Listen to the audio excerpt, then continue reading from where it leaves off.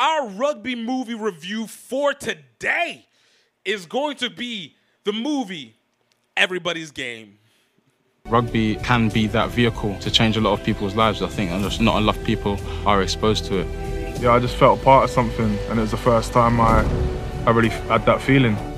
Rugby has a special place in my heart, and it's changed the course of my life. I just feel more people should have that chance.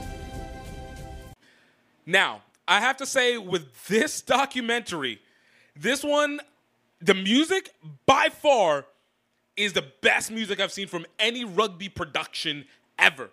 Any rugby production. I just got to kick it off. I rewatched this documentary simply at minimum because of the music that it had. But Everybody's Game is a 2020 documentary directed and produced by Bath rugby player Ben Obanu, who's also featured within this documentary, talking about basically what it is to be black in rugby. And for me, this movie hit on multiple levels because this is probably one of the first rugby anythings that I've ever been able to watch that involved 3 Nigerians who play rugby, 4 Nigerians who play rugby. And honestly, when you talk about basing that culture of Nigerians into it, like, we seem to have a very, very similar across the board culture in a lot of ways. So it's kind of dope to be able to experience. But this one, I think the best way to be able to summate this whole documentary, this whole movie, is basically rugby. Yo, you got to stop being so conforming. Like, you got to let personalities come through. And I think that, honestly, is one of the realest statements. This documentary focuses around Beno Obanu, Mario Toji, and Bia Alu, who are professional rugby players. Mario Toji, probably the most famous of the bunch, played for England, the British Irish Lions. Beno Obanu, as I said, played for Bath. And Bia Alu plays for Wasp. Great players. What a great set of documentaries, characters to be able to utilize. We also include Ellis Genji, who plays for Leicester Tigers in England, and he brings another edge to it. And I'm not gonna lie, as an American black person, there's just elements to British black people that I don't fully connect with in a lot of ways. There's similarities that can happen in loose sense, but this was kind of an interesting look from another side of it. One of the parts that really kind of stuck out to me, and this one has nothing so much to do with being black on either side, but was basically the marker of rugby in England, which of all the places that you would think that rugby is widely spread, you would think it'd be England. But just like I learned from No Woman, No Try, in this one, not everybody in England knows that there are professional rugby players. This is a weirdly odd problem to me. Ellis Genji talked about that in his neighborhood growing up. And this dude is not very old. He's mid-20s. So he's well within the time period where rugby has been long professionalized. Premiership has long been in existence. But this guy lived in a neighborhood where they didn't know that there was professional rugby. I would think that rugby, I've known for a long time that rugby is not a top 3 sport in almost any country, sans New Zealand. But for the RFU to not be able to promote well that you got professionally paid rugby players, even from the men's side, is wild to me.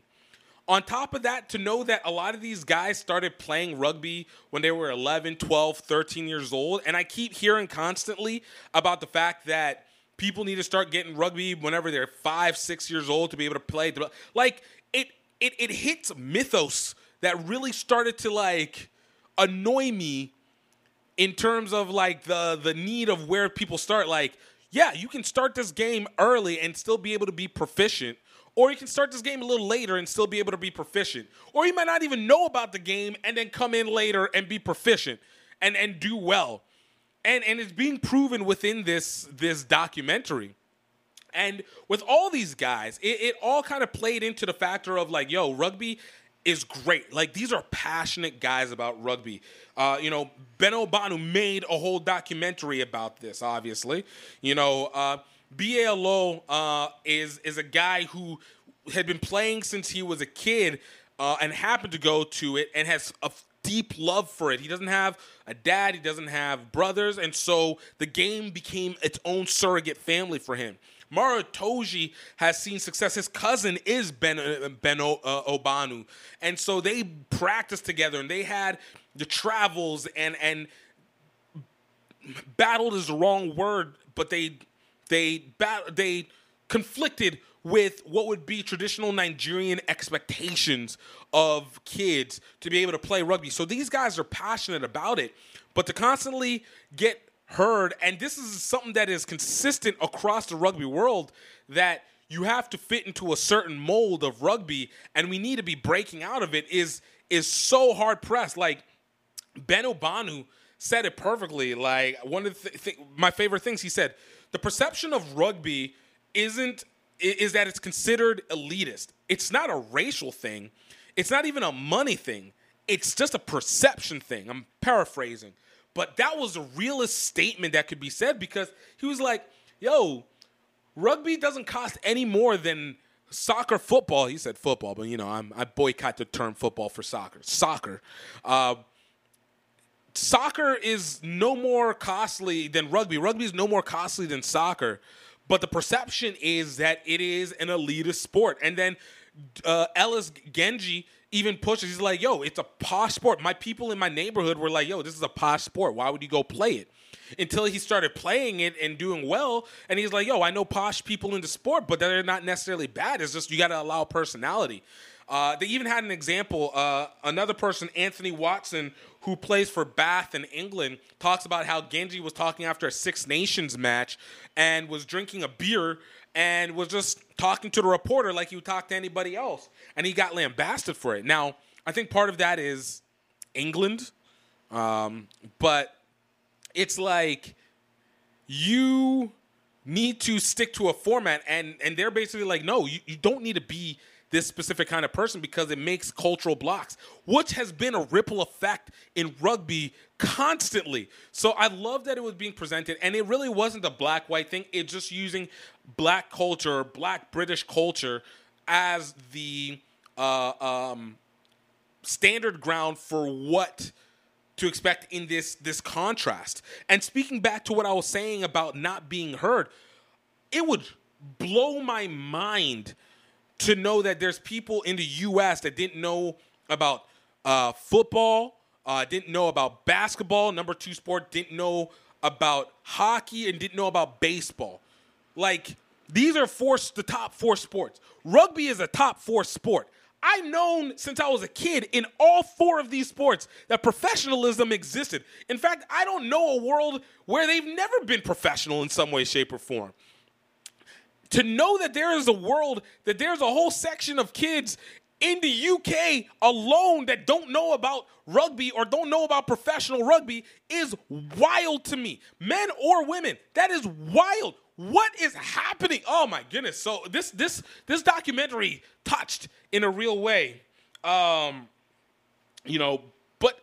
overall, this is just a consistent breakdown of how much rugby needs to allow personality and culture, various cultures, to be able to enter and break through the sport. And I think it's happening more today than ever. When this movie came out, it was 2020. So they clearly filmed this around early 2020, late 2019, right before the pandemic, before everything really crashed together.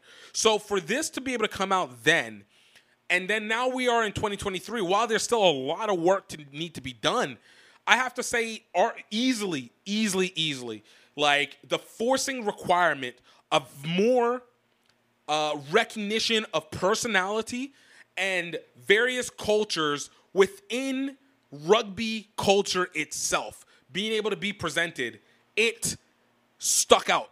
It's like it's mandatory. Like everybody's talking about it. One thing that I disagree with that I think B.A. Aloe said was that the UK should be the leader for diversity and cultural variation within rugby. And I was like, oh, heck no. That should be the U.S. day in, day out. Like, we not be the greatest in international rugby yet, but I'll be damned if we're not going to win the culture game of rugby. Of all the places, going to win the game. But, I mean, that's neither here nor there. You know, I just like to have my little rivalries, you know, against UK and Canada and the city of Atlanta. Just my rivalries there. This is what feeds my competitive edge on and off the field. But overall, I genuinely love this documentary. Benno Obanu has a real second career as a director, at least for documentaries, and I hope that he makes more stuff. I would love to be able to work with him on producing some stuff and making something happen. Definitely going to get an interview with him and all these cats, like Genji for sure. I definitely want BLO. Maro Toji is a little harder to get, but I'm going to get there one of these days soon. But Benno Obanu, definitely want to be able to talk to. It was very relaxed. It was very down to earth. Like, again, the music was absolutely dope. I give this documentary actually a 7.5, 7.8 out of 10 for this one. The music alone just took it over the top. The only reason I don't give them 8 and 9s and 10s, I don't think they gave me that much information that was new. I don't feel like I learned significantly more about the vulnerabilities of the players, but I think I learned a lot about them to be able to guide the story. So definitely above average. But I genuinely recommend this documentary to people. You can find this documentary on Amazon Prime. It's very short, 53 minutes. Until next time, I hope you guys enjoyed this review of Everybody's Game.